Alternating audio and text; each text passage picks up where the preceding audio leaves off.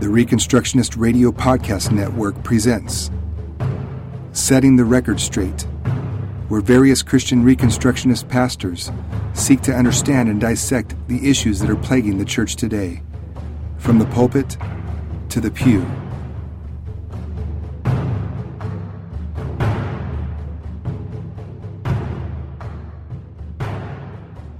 Tonight we're going to tonight's Bible study is we're going to go straight pretty much to Bible study. I don't have the voice to try to even begin to sing without coughing and hacking up my lung. But that's good because we can talk about what we're looking at tonight. I told y'all we're going to kind of go away from the Matthew sermon series for 1 week and talk about this. Hopefully I can break it out, get it all out there that we need to talk about tonight. I think we can, and then we'll be back into Matthew next week. And so, as we do this, excuse me. So, I'm going to make sure this don't turn off. All right, so as we get started, this week we're taking that short break. The subject we're going to talk about needs to be discussed because there seems to be a confusion when it comes to liberty of the believer, Christian liberty, and the unity in the corporate body of Christ. Maybe it might not seem like there's a confusion, but there's maybe an inconsistency there.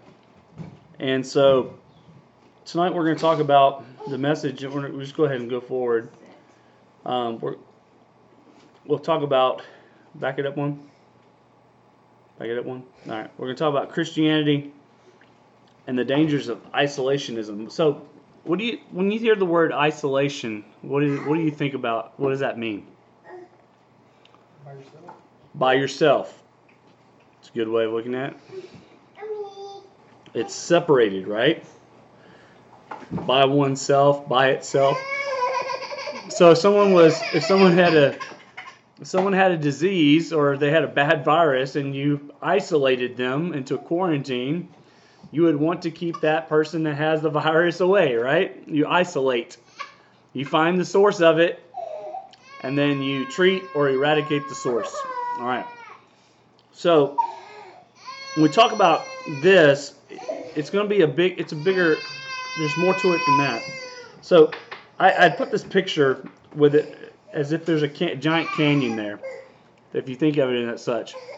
And this person is by themselves. And when we think of Christian liberty, you might not think of that. You might not think of someone as being alone. Or we'll ask this question. Well, here's a question. The number one point is a question. Where does Christian liberty begin and end?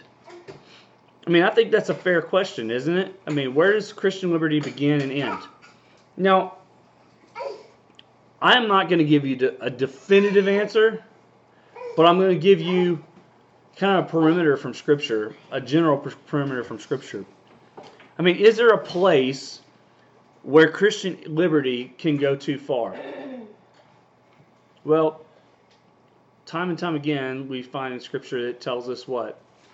You have this liberty, but in your liberty, in this freedom, don't sin, right? So let's look at 1 Corinthians 10. We're going to look at a lot of passages in 1 Corinthians today. 1 Corinthians 10, 23 through 33. All things are lawful, but not all things are helpful. All things are lawful, but not all things build up.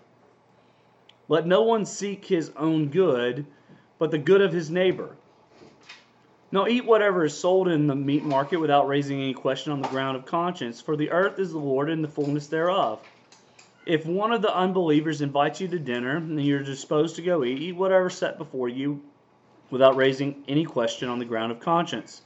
But if someone says to you, this has been sacrificed or has been offered in sacrifice, then don't eat it, for the sake of the one who informed you and for the sake of conscience.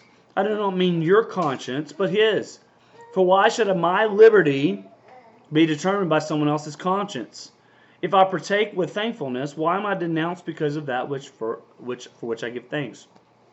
So, whether you eat or drink or whatever you do, do all to the glory of God.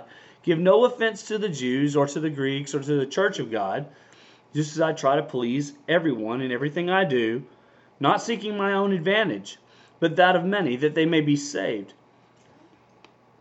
I know I preached a whole message on this passage, but so we have to start here. There is liberty for the believer, isn't there? There's liberty for the believer. In fact, Galatians 5, chapter 5, verses 1 through 12, he says, "For freedom Christ has set us free.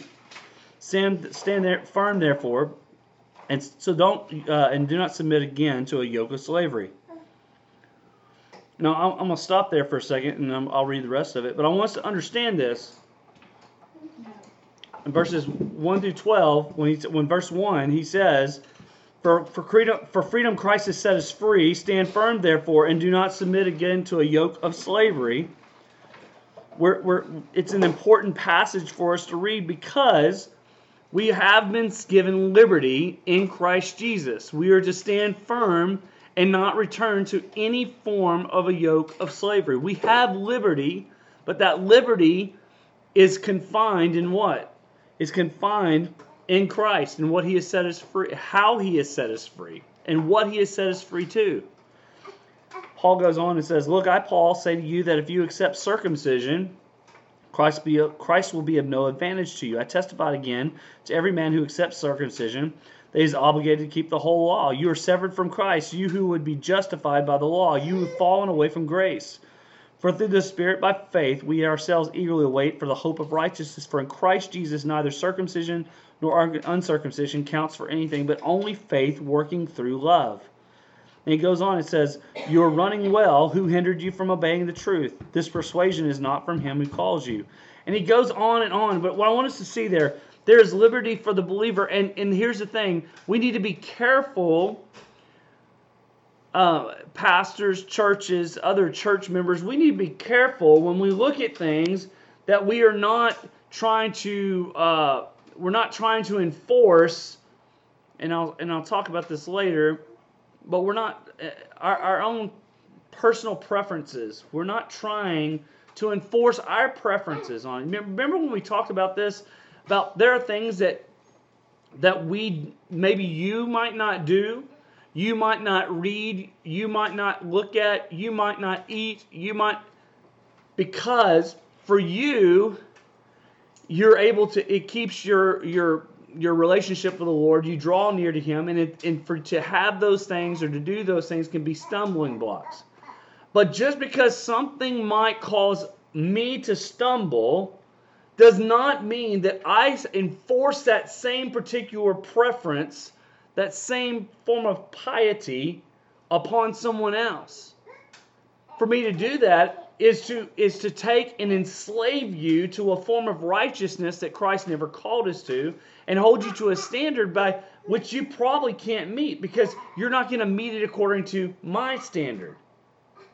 And that in itself, for us as Christians, we have been given liberty, true liberty, and we have the ability under Christ, by the leadership of the Holy Spirit, to undergo and take on those things. Here's the other side of that, though. We have liberty. However, for letter B, but one should not allow liberty to become a detriment. We don't allow our liberty to become a detriment. And the detriment is something that can hurt us, okay? That can hurt myself or others. It can become something that's not a positive, but becomes a very large negative. In that same passage of Scripture in Galatians 5, which we were reading just a second ago, it goes on in verse 13 through 15. He says, "For you are called to freedom, brothers. Only don't use your freedom as an opportunity for the flesh, but through love serve one another. For the whole law is fulfilled in one word, you shall love your neighbor as yourself. But if you bite and devour one another, watch out that you are not consumed by one another. We are to have freedom in Christ. We have the liberty to do certain things. There are some things that I can be in the presence of, and I'm not going to sin. There are things maybe that you could be in the presence of, and you just might sin. However, if I know that something I watch on TV, something I'm reading, something that I talk about could cause you to stumble in sin, if I know you struggle in that, yet I continue to do the very thing, my liberty can become a detriment. Not only to myself, but to others. He says, don't use your freedom as an opportunity for the flesh. It means also be careful that you're not just doing things just because you can, and in your flesh means you sin. But through love, serve one another. Don't do things just because we're satisfying our own flesh. But love one another. That's the law that we're looking at. And that leads us to another point.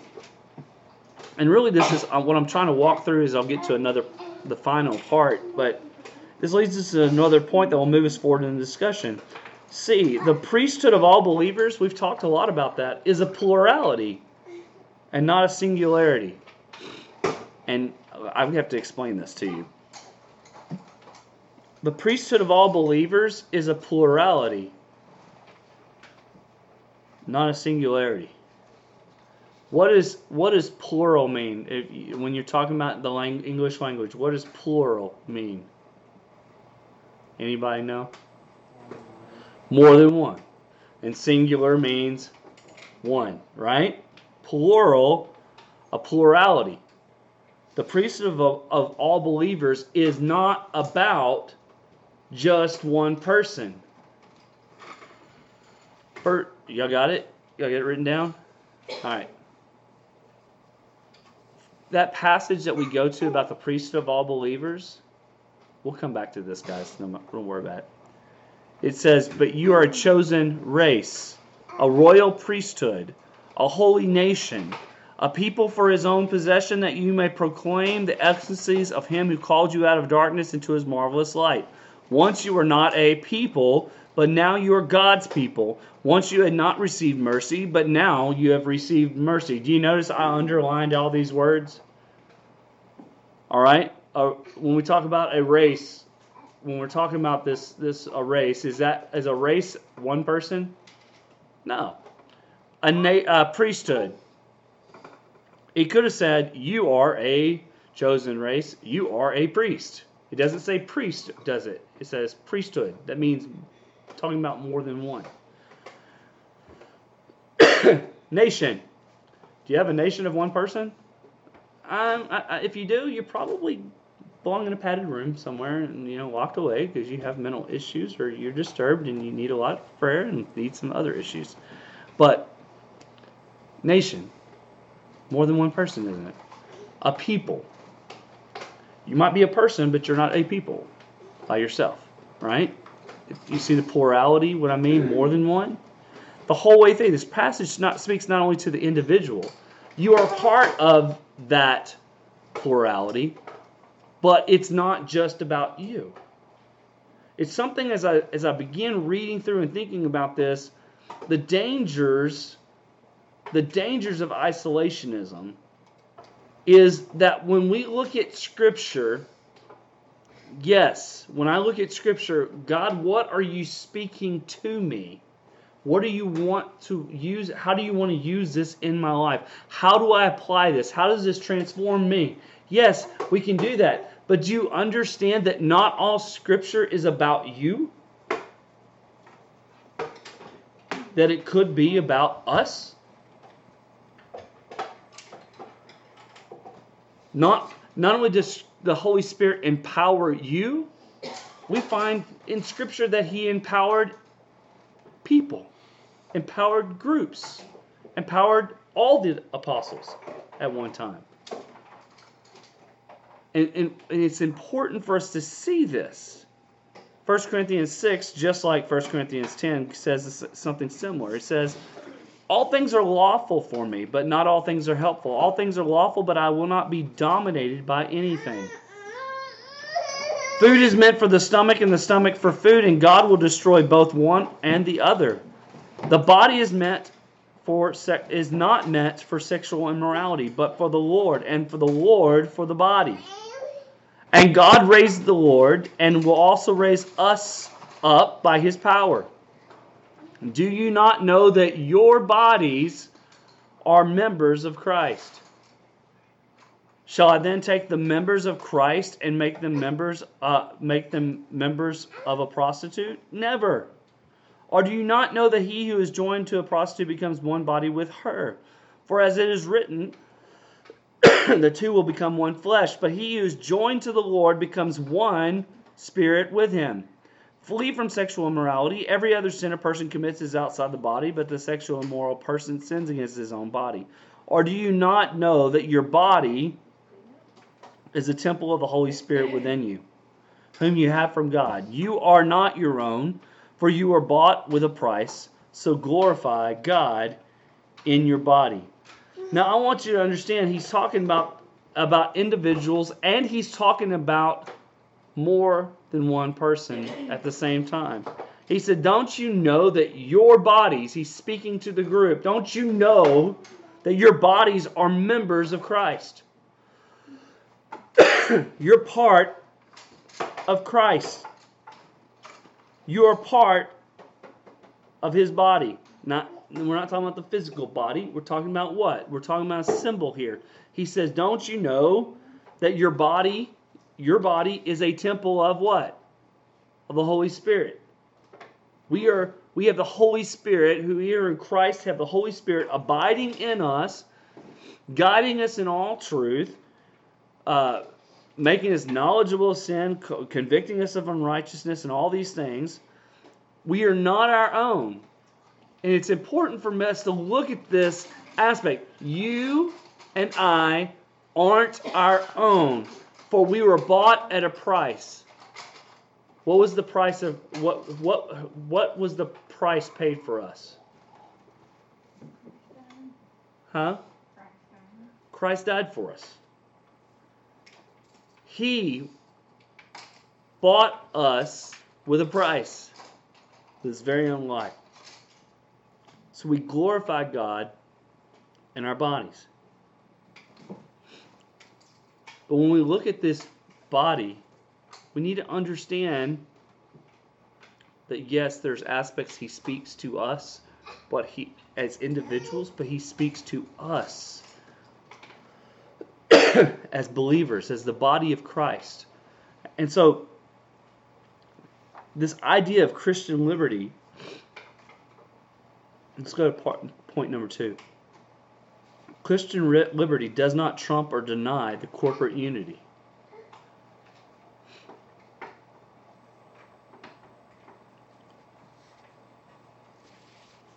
There's something that in particular that I continue to struggle with as I hear them, or hear other people say it, or I watch other people walk and say certain things.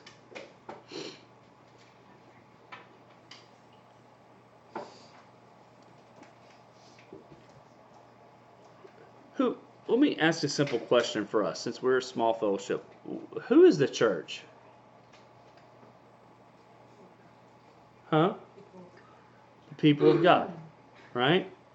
If I ask what is the church or who is the church, the proper question is always who is the church, correct? It's important. It's the people of God. But there's certain aspect that we need to get. As I look in this room, around the room, I see individuals, don't I? There's several people.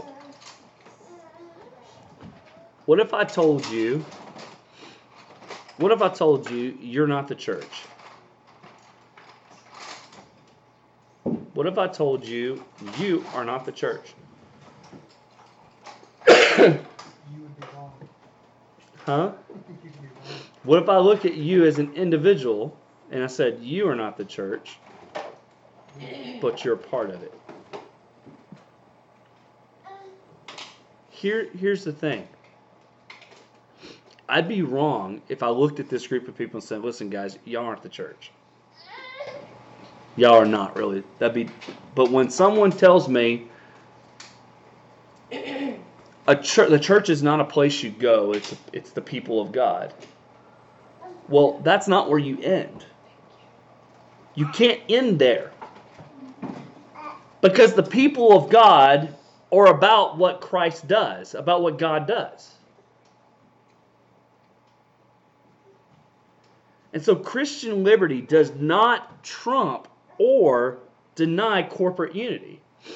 And where that comes from, and believe it or not, if someone comes and they listen to this later or they hear it, I want to be very specific. I am not talking about the institutional church. One bit. But the individual liberty we have in Christ does not trump the corporate, the body, the unity that we are to have. Never does it trump it. Never does it deny it.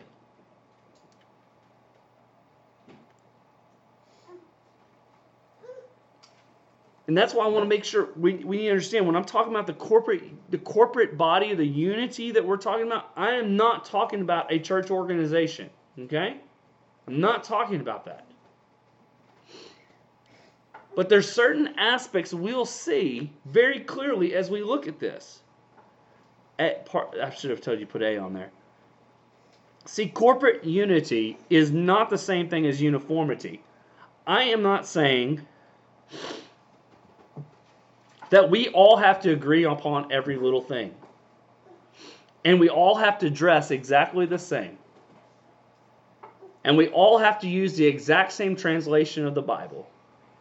And we all have to only sing these songs. And all of us have to follow these rules. And all of us have to do these things. Uniformity means that there's no room for difference. I'm not talking about there's no difference between anyone. Everyone acts and does everything exactly the same.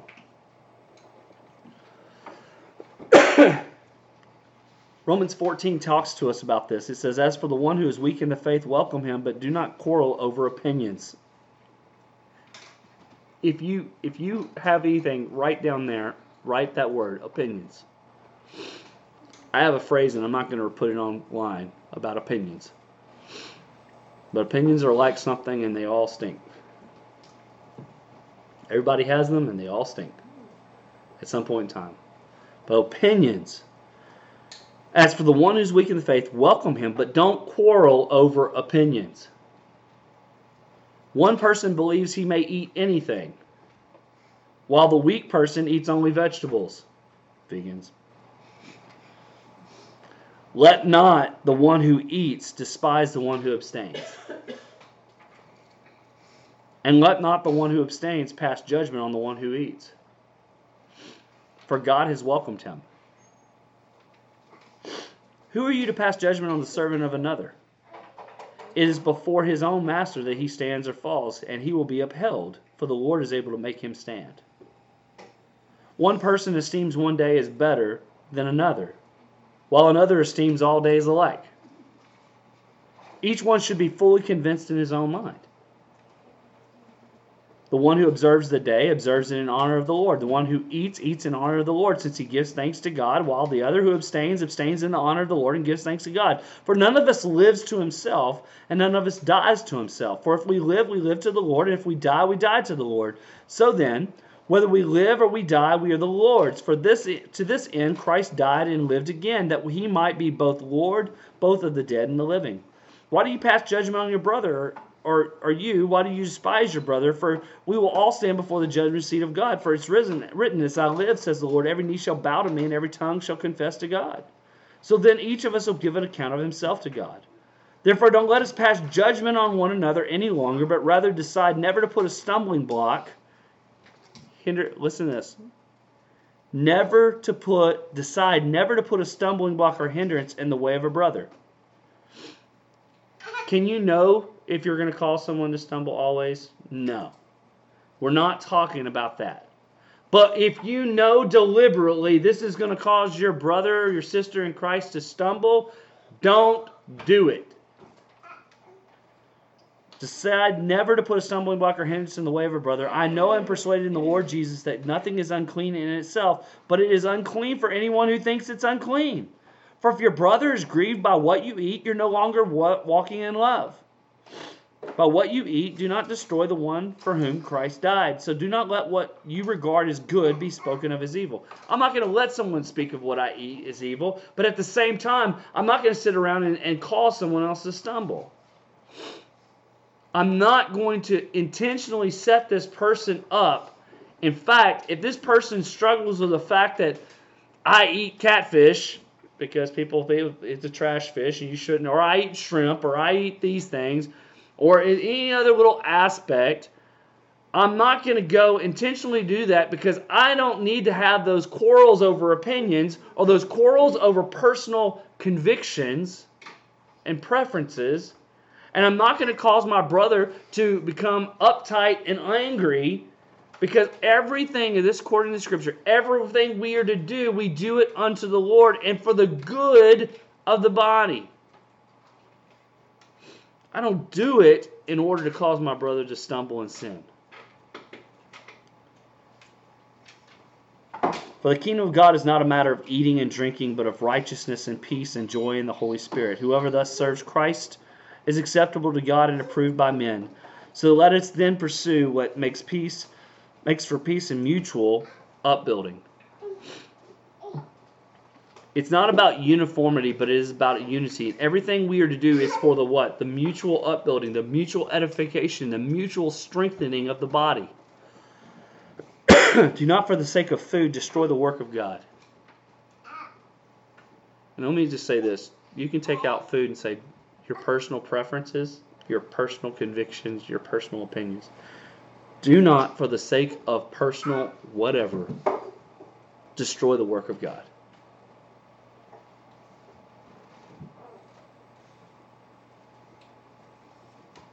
Everything is indeed clean. But it is wrong for anyone to make another stumble by what he eats or what he does. It's good not to eat meat or drink wine or do anything that causes your brother to stumble. The faith that you have, keep between yourself and God. Blessed is the one who has no reason to pass judgment on himself for what he approves. But whoever has doubts is condemned if he eats, because the eating is not from faith. For what he does not proceed from faith is sin. What we are highlighting today is not a call to uniformity. I'm not asking everyone here to like the same things, to talk the same way, to be the same people. When it comes to particular preferences, but both a spiritual and physical unity under Christ as the body of Christ. Because here's the thing. For some people, Christian liberty becomes isolationism. And this becomes dismemberment from the body.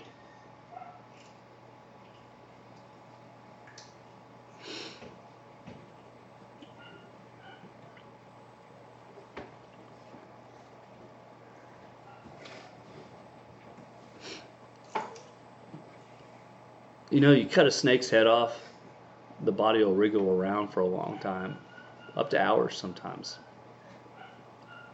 Let me ask you a question. Is that snake body dead or alive? It's dead. I'm not talking about the mouth.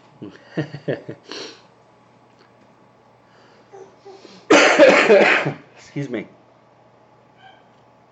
Why I say that's for a reason. Y'all know I know this is gruesome for social media, but we've butchered chickens, and what happens sometimes, some of them just go off to sleep real quick, right, don't they? And then some of them, they've been sitting there for 5-10 minutes, and you go to pick them up, and they decide to move. Not necessarily that they're alive, right? See, sometimes we look at lives. Some people look at their lives and they look at where they're at, and they'll even say, "Listen, I'm part of the body. I'm a Christian. I go to church. I'm a part of the church," but they're dismembered from the body. They don't know it. They wriggle around and they're able to say some things and talk about things like other Christians, but they're not united to the body. Once again, I'm not saying particularly about the organized church. But when someone tells me they're a part of the church, but they're not connected to the church, we have to ask questions. Because isolationism, what happens when y'all saw that picture of the man standing out there all by himself? What happens eventually if he just isolates himself from the world and the things of the world and everybody else? He goes crazy. He goes crazy. He could. Do we ever isolate ourselves completely? Most people, we don't really, do we? We pick and choose, don't we?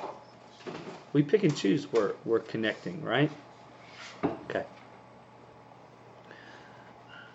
So that doesn't come off as a personal preference or a personal conviction or a personal opinion. I want to share something with you from the Bible. This is in 1 Corinthians chapter 12. We've read this. For just as the body is one. How many bodies are there? One. All right? Y'all keep that in mind. I'm going to ask you these questions. Just as the body is one and has many members. How many members? So there's one body. So there's not multiple bodies, right? One body. And it has how many members? Many. And all the members of the body, though many, are one body. It's important they keep saying this, huh? So it is with Christ. For in one Spirit we were all baptized into one body, right? Jews or Greeks, slaves or free, all were made to drink of one Spirit. That's the Holy Spirit, right? Verse 14. For the body does not consist of one member, but many. Okay, I want y'all to you see why I underline that? It's the body doesn't consist of one member, but many. I know this is easy, but there's a reason why he outlined this. If the foot should say, because I'm not a hand, I don't belong to the body, that would not make it any less part of the body. Okay? And if the ear should say, because I'm not an eye, I don't belong to the body, that would not make it any less a part of the body. If the whole body were an eye, where would the sense of hearing be? If the whole body were an ear, where would the sense of smell? Where would be the sense of smell? But as it is, go ahead and say it. Who arranged it? God arranged what? The members of the body in the body, each one as He chose. If all were a single member, where would the body be? Now I will say this.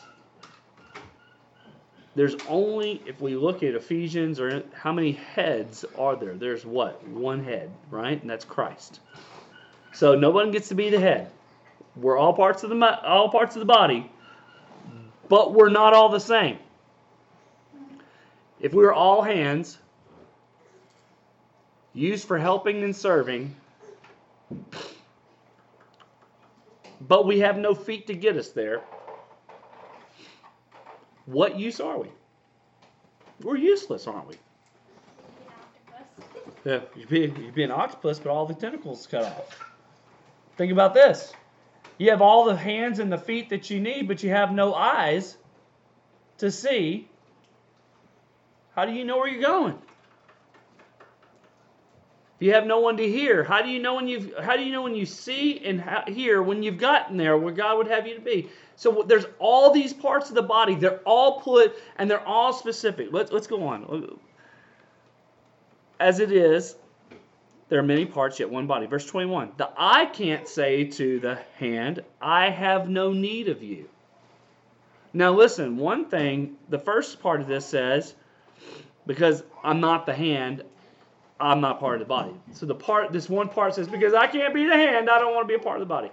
Now, it says, here's a part. It says, the eye can't say to the hand, I don't need you. Nor again the head to the feet, I have no need of you. On the contrary, the parts of the body that seem to be weaker are indispensable. Ever break a thumb, you'll understand. It's just a thumb. It's hard to grab things without your thumb. And those parts of the body that we think are less honorable, we bestow the greater honor. And our unpresentable parts are treated with greater modesty, which our more presentable parts don't require. But God has so composed the body, giving greater honor to the part that lacked it, that there may be no division in the body, but that the members may have the same care for one another. If one member suffers, all suffer together. If one member is honored, all rejoice together. Now you are the body of Christ, and individually members of it. You corporately are members of the body of Christ, and individually you are members. You're parts of it. It goes on to say, God appointed the church first apostles, second prophets, teachers, miracles, and all those things. That's not the point that I want to get from this. When I say Christian liberty becomes isolationism and it becomes dismemberment, you got 4 little blanks there, right? At the bottom of your page. All right, I'm going to read these to you. I want you to think from this passage of Scripture. All of us who are in Christ are part of one body. All of us who are in Christ are part of one body.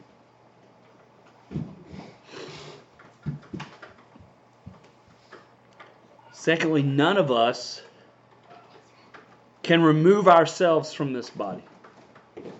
If we are in Christ, we cannot remove ourselves from the body.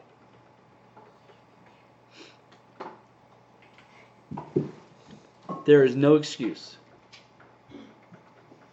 In fact, we who are in Christ ought to seek how we are to use God's gifts that He's given us for the sake of the body, not for the sake of ourselves. Thirdly, none of us can separate or dismember a part of the body.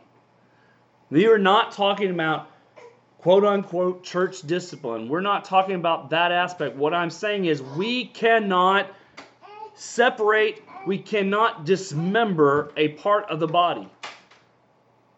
We can't dismember ourselves from the body, and we cannot say, I don't need you.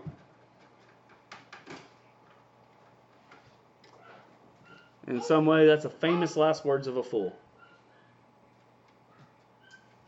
To say, I am part of the church, but I don't need you, is the most foolish thing we can say.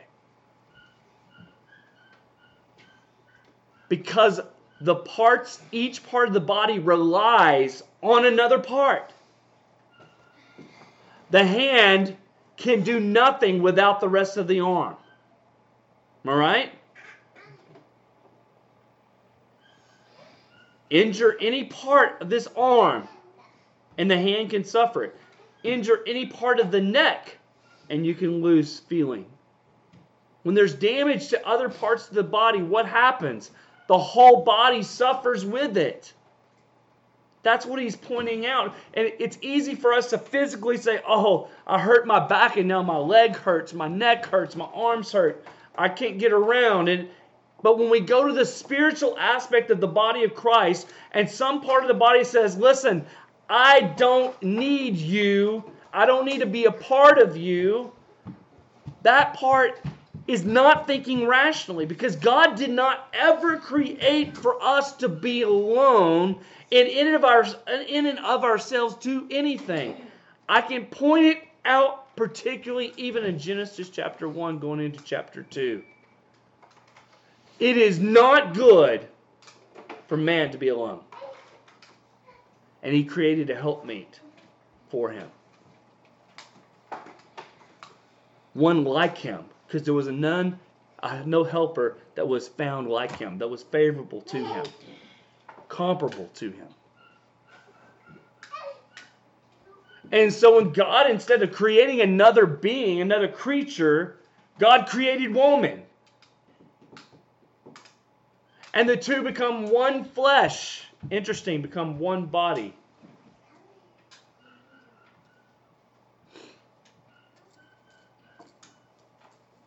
When we look at this aspect, the body of Christ is made up of many members, and every one of us who are in Him are part of it. And not one of us can succeed, not one of us can live apart from the others.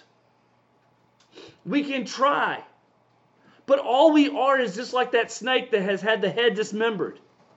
The body wriggles and wriggles around for hours, but it is dead.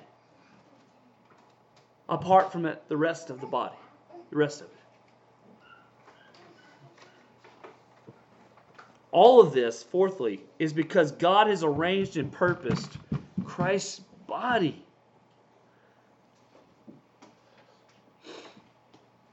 And there's something that goes on with this. God has arranged every part of the body to be where it's at. I am not like every other part of the body, and you're not like me, and that doesn't make me any more important than you.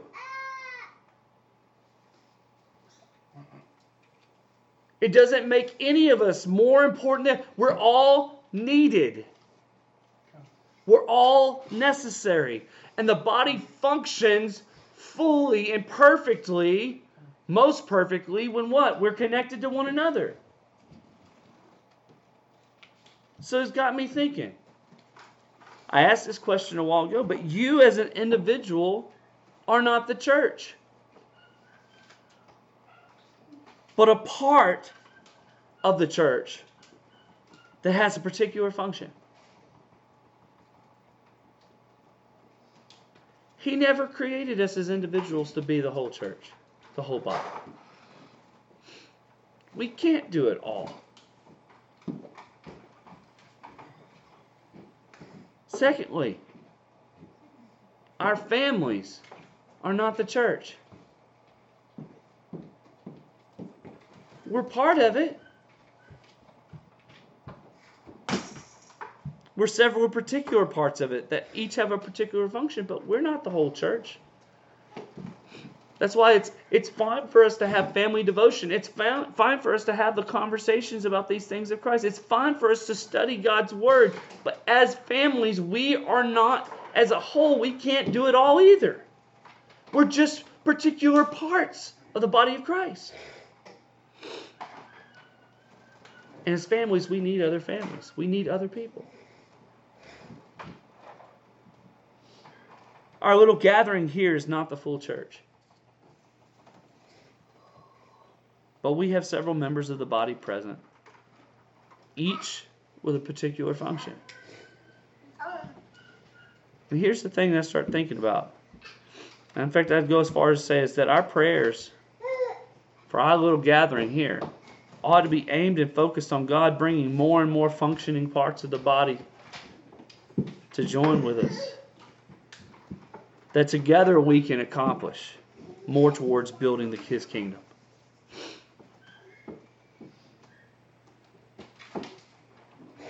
Our prayers ought to be aimed at that.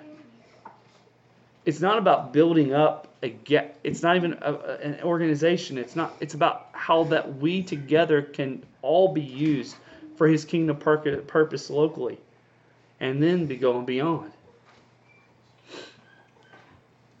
And that might mean that we have to come together with others at times, or other local gatherings of the saints to fulfill the kingdom call.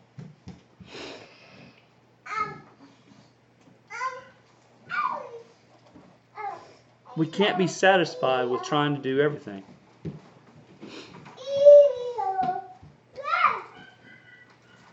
I think sometimes we look at the daunting task of certain things before us, and we don't take anything on because we can't do it. We can't do it in and of ourselves. There's some things that don't matter how hard we try, we can't. We just can't. But we cannot isolate ourselves from the rest of the body of Christ and then turn around and try to act as if we're part of the church. For the body to be actively living and functioning, what do we have to do? You have to be connected. And I started thinking, there's so many blessings that we have through social media and the like.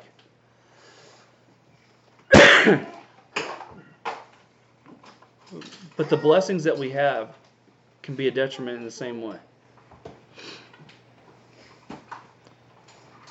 Just because I could see and I can message people on social media doesn't mean that we know each other.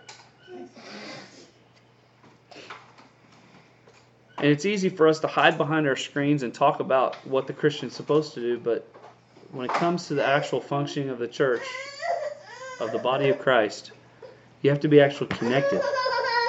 I can pray for anyone anywhere in this world. That's great. We can do that. But when it comes to meeting the very foreseen needs in front of us, someone over in another state on the East Coast or the West Coast, they're not going to hop in a car and come over here and help meet that need. Nor should they have to, because they'd have to pass by how many other needs in order to do so. Yeah, you sit right there.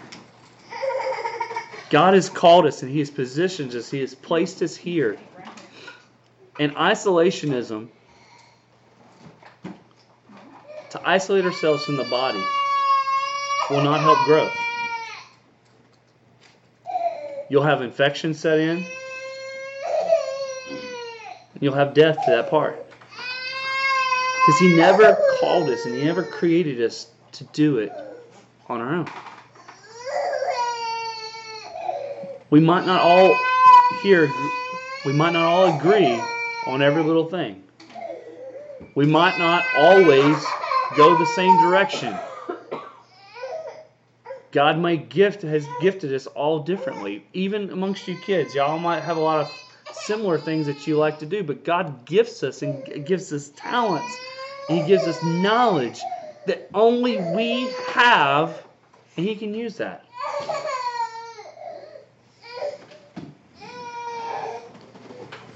I just ask this. Think about this. Don't let your liberty isolate you. Because you're going to turn around at some point in time and you're going to cry out for help. But you're going to be like a man standing in the midst of a vast amount of canyons. And the only person that will hear you is God.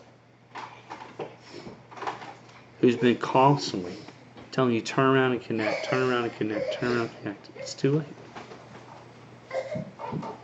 Most people don't need the church until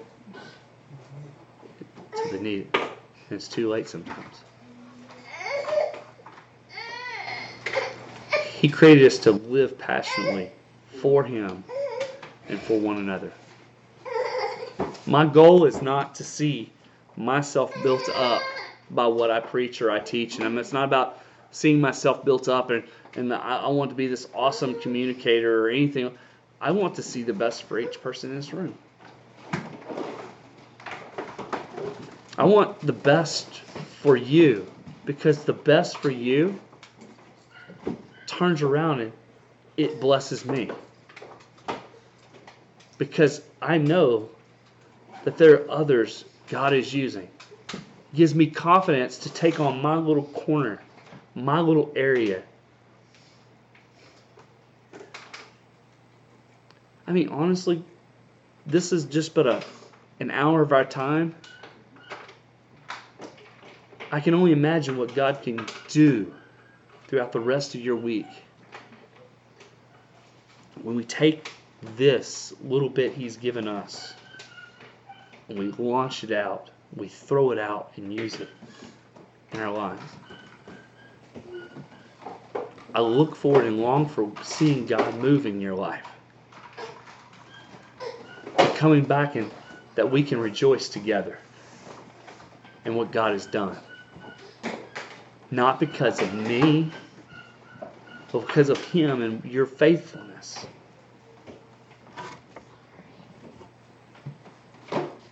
My prayer is that the older you get, you don't isolate yourself from the body because you're more mature. You know what happens in a body of Christ? The weak ones need more mature.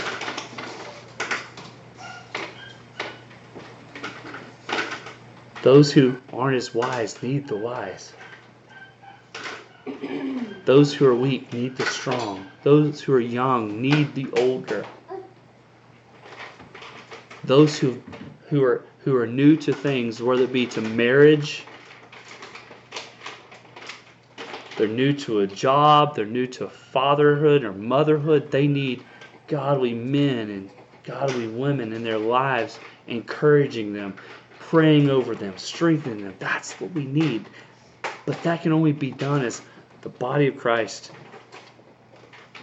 comes together. And the only way we can share those things is by coming together.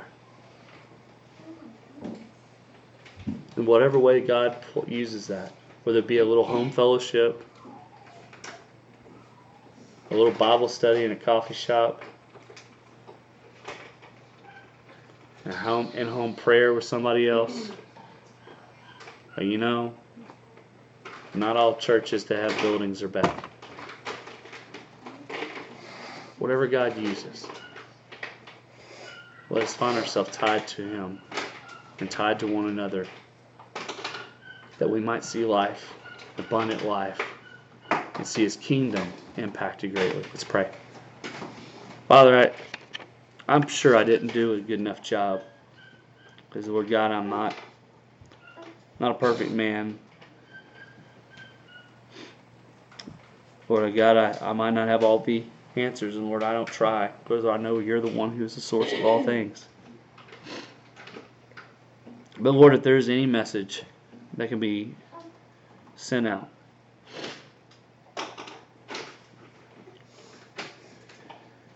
Lord, we can't build. Building alone. Lord, either we're going to die before it's finished, or we never get a wall off the ground. Lord, You've called us together. You've mended us together. You've placed us and purposed our lives together. Lord, may we as Your body seek to find others to join the journey that You have. Not just intellectually, but Lord God, physically walking together. I thank You for our gathering. I thank You for our families and these friendships that we have.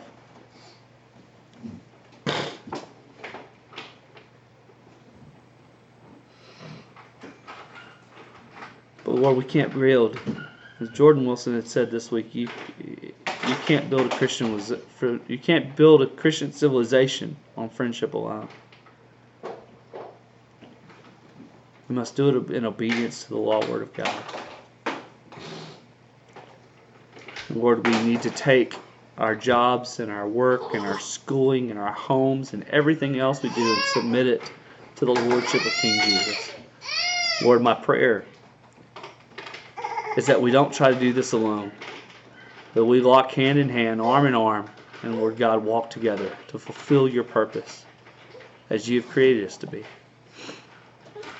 Lord, forgive us of our shortcomings, our failures, and our a lack of reliance on you. Lord, I pray that we set our sights upon you and walk firmly. Lord God, walk a straight path toward the purpose and calling you've given us. We ask these things in Jesus' name. Amen. Thank you for listening to Setting the Record Straight. Join us on Facebook at the Reconstructionist Radio Discussion Group.